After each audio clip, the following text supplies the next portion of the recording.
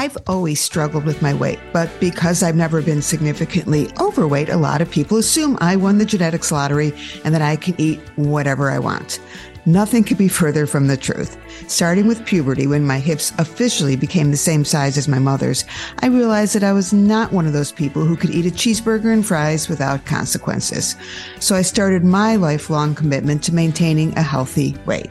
I admit a lot of it was vanity, but when my dad had his first heart attack in his 40s and ultimately died from heart disease at 63, I realized that the genetic cards I'd been dealt were less than fabulous. And for me, keeping a healthy weight was also a medical necessity. Overall, between eating carefully and being active, I kept my adult weight within 5 pounds of my college weight. And then I hit menopause. I'm Dr. Lauren Streicher, a gynecologist, best-selling author, and a nationally recognized menopause expert. When it comes to menopause, midlife, and what comes after, I'm betting you've not gotten a lot of information from your own doctor. If women are given good information, they'll make good choices. And I'm here to give you the inside information. Before I get started with this episode, indulge me for a few minutes. This is my 100th episode. 100. I remember when my daughters were each in kindergarten, they had to paste 100 of an object on a piece of cardboard so they would appreciate how much 100 was. Their dad suggested wine corks, but I thought that might send the wrong message. So Rachel pasted pasta shells and Danielle did pennies. And I remember both girls complaining how much work it was to glue all of those pennies and shells. And now I kind of know how they felt. 100 episodes. And I have a confession. When I started this podcast, I had never listened to a podcast. I mean, it's true. I'm a reader, especially when it comes to nonfiction. And when I mentioned to my daughter, Rachel, as in Rachel, the sex therapist who's been my guest on a number of episodes, that I wanted to do a podcast, she very appropriately pointed out that maybe I should listen to a few podcasts before I started my own. But I figured that since I was the host of an award-winning radio show a few years back and had interviewed dozens of guests, that wasn't necessary. And here I am 100 episodes later in the top 1% of podcasts. Now, this did not happen without some advice, support, and encouragement. And there are a few people I would like to acknowledge. Bella Gandhi, the host of the Smart Dating Academy podcast, has been a dear friend for years. On one of our regular We Have to Get Out of the House walks, she mentioned she was starting a podcast and that I should do the same. She introduced me to her producers, Dan and Scotty from Shy Pod Productions, who walked me through the steps to make it happen. So I take my first 5 segments kind of as an experiment, and I wasn't really sure that I was going to stick with it. A few weeks later, I found myself sitting in a hotel bar at a medical conference having a glass of wine with Dr. Kelly Casperson, the host of the You Are Not Broken podcast. And she encouraged me to go for it, but then threw out there that 90% of podcasts never make it past the first 5 episodes. And I know this will shock you, but I'm slightly competitive. And I thought, if she can do it, I can do it. And if I needed any further convincing to stick with it, she agreed to be a guest. So check out her podcast and also episode 6, Your Postmenopause Urethra and Why You Should Care. Jancy Dunn, the author of Hot and Bothered and a writer of the Well section of the New York Times, gave my podcast a terrific boost when she mentioned inside information in an article about best podcasts to listen to when going for a walk. So thanks, Jancy. But the biggest thank you goes to my husband, Jason. He's put up with my tech issues, listened to me obsess about guests and topics, and tolerated my fixation with how many downloads I was getting. He also wrote the lyrics, music, and performed the instrumental for my theme song, which is at the beginning and end of each episode. So thank you to all that have helped me on this journey. And thank you, listeners, for your comments, your questions, and your encouragement. I don't always respond to every comment, but I read every one. And it keeps me going because I know my podcast is making a difference towards giving women good information so they can make good choices. And please join me at one of my Mastering Menopause Getaway retreats. The information is in the program notes and at drstreicher.com. So I decided to mark this 100th episode with a complete redo of my most popular, most downloaded episode, Menopause and Weight Gain. And I've learned so much more about this topic that I decided to divide it into 2 parts. Part 1 today will be why women gain weight during peri and postmenopause.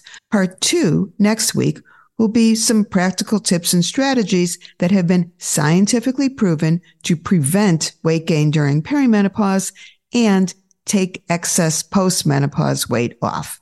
So back to my story. I hit menopause and suddenly my exercise routine and healthy diet weren't working. When my scale registered 7 pounds over my acceptable weight and 10 pounds over my ideal weight, I did what any sane person would do. I bought a new scale. But the new scale didn't lie any more than the big lump around my middle where I'd never had one before. I started to be really careful about everything I was putting in my mouth, but it didn't matter. The new scale was stuck. Even though I'd witnessed it so many times with my patients and was well aware that on average, women put on 5 to 7 pounds during perimenopause and then 1 to 5 pounds every year after, I was still really upset.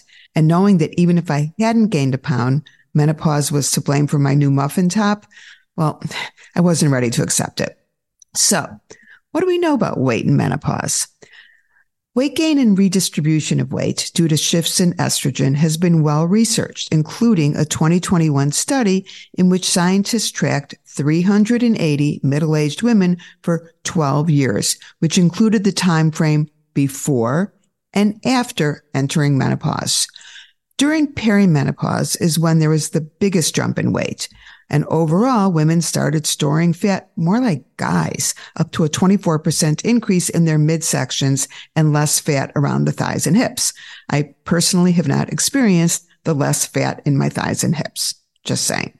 But bottom line, loss of estrogen after menopause increases total adiposity and decreases lean body mass.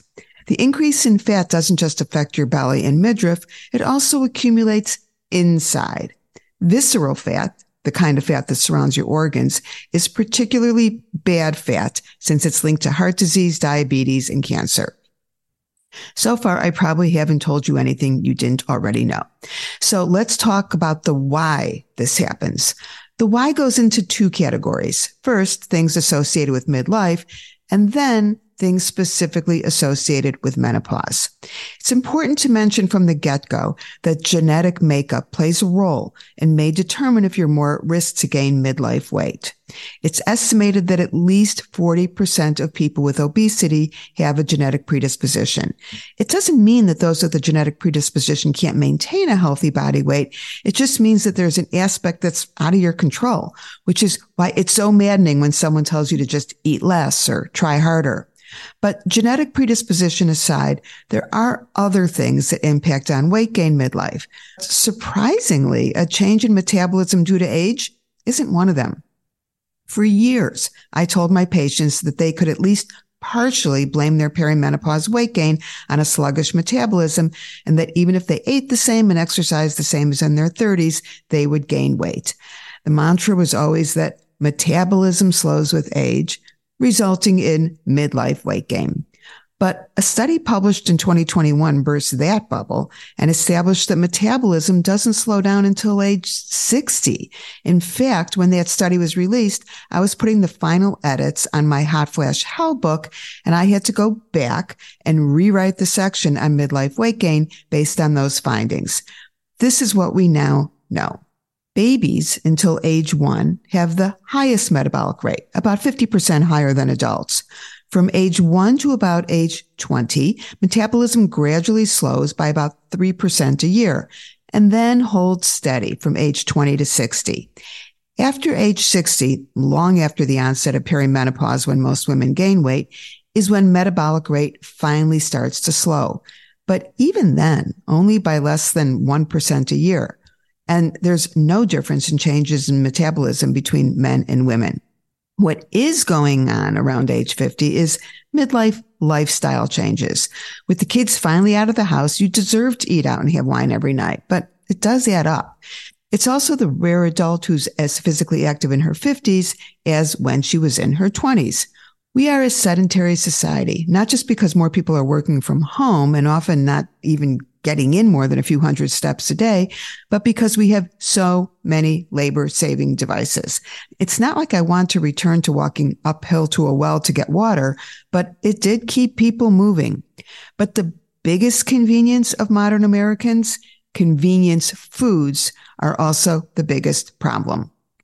Eating pre-prepared, processed, and ultra-processed foods is very convenient, inexpensive, and has skyrocketed over the past decades. I wasn't really sure what made a food ultra-processed as opposed to processed, so I spoke to a dietitian who explained that processed foods are made by adding salt, oil, sugar, or other substances. Most processed foods have 2, maybe 3 ingredients.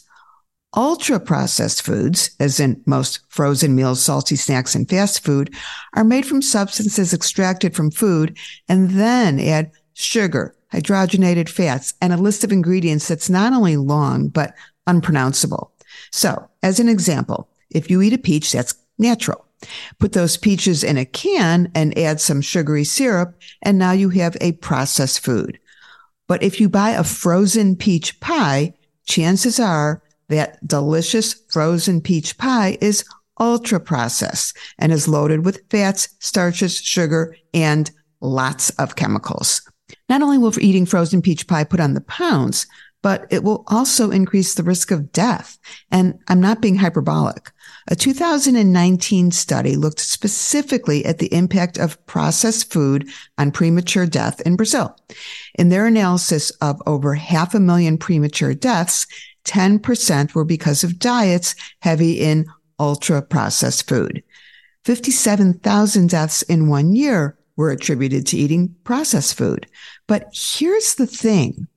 Ultra-processed food is only 20% of Brazilian diets.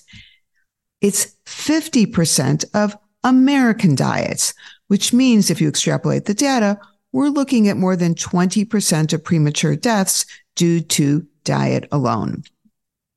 There's also a consistent and significant association between intake of ultra-processed food and the risk of colorectal cancer, breast cancer, and pancreatic cancer. And if you need more convincing, ultra-processed food is also associated with heart disease and diabetes. So between genetic factors, eating more and moving less, along with that nightly glass or 2 of Chardonnay, explains why women gain weight midlife. But men age, men have the same genetics, men have the same lifestyle changes and less than perfect diets as women do, but it is twice as likely for a midlife woman to have obesity compared to men. So what's the difference? Well, the difference is men don't have hot flashes, insomnia, and a sudden drop in their hormones. And that's where the menopause factor comes in. It turns out estrogen is a critical part of appetite control centers in the brain, in addition to the impact of estrogen on fat distribution. But the real story comes down to flashing, as in women who have moderate to severe hot flashes. Every time someone has a hot flash, there's a surge of cortisol. Cortisol, also known as the stress hormone, is produced by the adrenal glands. When your body is stressed, as in having a hot flash, cortisol increases. A small transient rise in cortisol doesn't cause problems, but if it's chronically, consistently elevated, there's an increase in blood sugar levels and appetite. The result is that losing weight becomes a losing battle. And in the large study of women across America that tracked changes in women during peri and postmenopause, the women with the most hot flashes were also the ones who gained the most weight. The second factor when it comes to perimenopausal weight gain is insomnia. The fact that lack of sleep is associated with weight gain is not new information. When we don't get enough sleep, our bodies release cortisol, the stress hormone that causes weight gain, but there are a couple of other hormones that are regulated by sleep that have a huge impact on how much we eat and what we eat. Specifically, I'm talking about leptin and ghrelin. Ghrelin is the hormone which signals hunger to our brain. Ghrelin is the I want food, I need food, where's the food hormone. Leptin is the hormone which signals fullness to our brain. I've had enough. Definitely not hungry. Hot fudge sundae? Not interested. So leptin decreases your appetite and ghrelin increases it. In order to not overeat, you want your leptin levels to be high and your ghrelin to be low. Hot flashes and lack of sleep mess with leptin and ghrelin. The human sleep cycle is also tied to thyroid function. It appears that inadequate sleep is associated with a lower thyroid stimulating hormone, which further slows your metabolism. Inadequate sleep not only makes you hungry and slows your metabolic rate, but if you're exhausted, you'll tend to want a frozen, ultra-processed pizza instead of grilled veggies. Working out when you're barely functional? Not going to happen. 7 hours of continuous sleep appears to be the magic amount of shut-eye to ensure that the hunger-controlling hormones, leptin and ghrelin, are at optimal appetite control levels. And while things like restless leg and sleep apnea are all causes of midlife insomnia, hot flashes are the number one cause of inadequate sleep during peri and early postmenopause. And then there's the stress factor. You lose your job, your kid drops out of college and decides to move back into his childhood room, and you've just been told your mammogram is abnormal. What's the first thing most people do? Turn to their favorite comfort food. And there's a scientific reason why stress makes us turn to warm chocolate chip cookies, French fries, and in my case, grilled cheese sandwiches and potato chips. When the brain experiences stress, it signals the release of hormones, again, such as cortisol, which is likely to lead to increased food intake. Insulin also surges, which then signals the body to store energy as fat. Long-term stress, like a toxic workplace, is way more problematic than short-term stress. Short-term stress may actually reduce appetite. If I'm about to miss my flight, I'm not thinking about a grilled cheese sandwich. Experiencing stress can lead to increased activity of reward areas of the brain while reducing effectiveness of control areas. Comfort foods are typically high in fat and sugar, which impact the reward part of the brain. Over time, this can lead to a particularly bad feedback loop, which may drive excessive overeating. And at the same time, we're less likely to summon the self-control to stop ourselves. Most comfort foods are those convenient, ultra-processed, ready-to-eat meals because they take less time and effort to prepare and at least temporarily make us feel better. While it may be fine to indulge in these types of foods occasionally to deal with stress in the short term, it's the long-term change in diet that leads to weight gain. And just to be clear, stressors can be physical, like having surgery, psychological, as in dealing with anxiety or depression, or social, like when your entire extended family decides they're on the other side of your political beliefs. And the reasons why a perimenopausal woman might be stressed? Not sleeping, vaginal dryness, an overactive bladder, painful sex, sweating through your clothes at work, feeling old, irrelevant. Do I need to go on? About 65% of adults say they're at least somewhat stressed, and more than a quarter are very or extremely stressed. In general, women are twice as likely to be stressed as men, and perimenopausal women are about 1 million times more likely to be stressed than the rest of the world. Okay, maybe an exaggeration, but women who are going through perimenopause are not only dealing with midlife stress, but also the stress associated with hormonal shifts. Like I said, 1 million. Science also shows us that stress does not affect everyone the same way. One study estimated that 40% of people will increase their food intake when exposed to a specific stressor, while 40% will decrease their intake and 20% won't change it. And no surprise, people that are heavier tend to be stress eaters. You know who you are. So put together genetics, lifestyle changes, and ultra-processed foods to set the stage, and then add in that plunge in estrogen that leads to changes in both fat distribution and alteration in eating, and finish it off with the onset of hot flashes, insomnia, and stress. It's no mystery why weight gain and muffin top hit during perimenopause and continue on into postmenopause. You're never going to get your 20-year-old body back any more than you're going to return to a wrinkle-free face.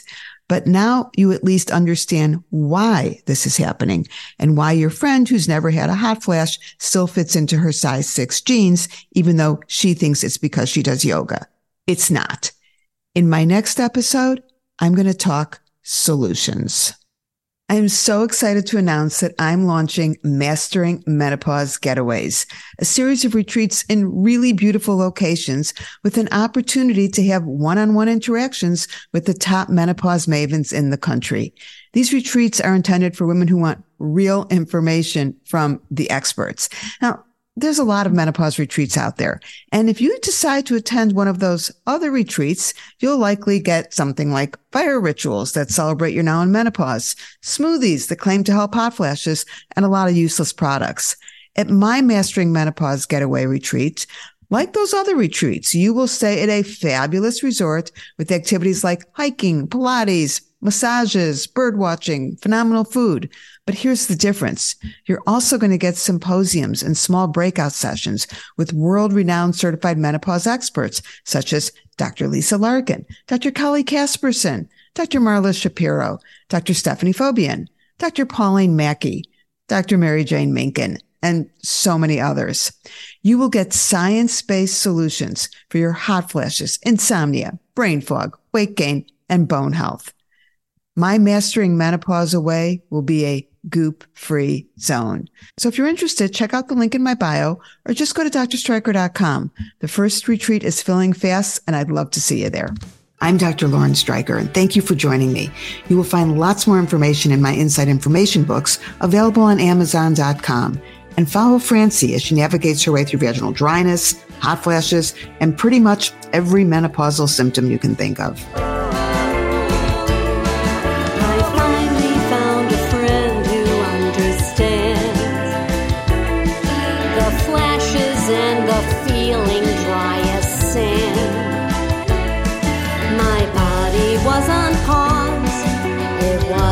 Taking calls, then Francie took me by the hand. She told me all these things that I could do, and why it is that sometimes I feel blue. She helped me see the light. Now I'm sleeping through the night. I'd fall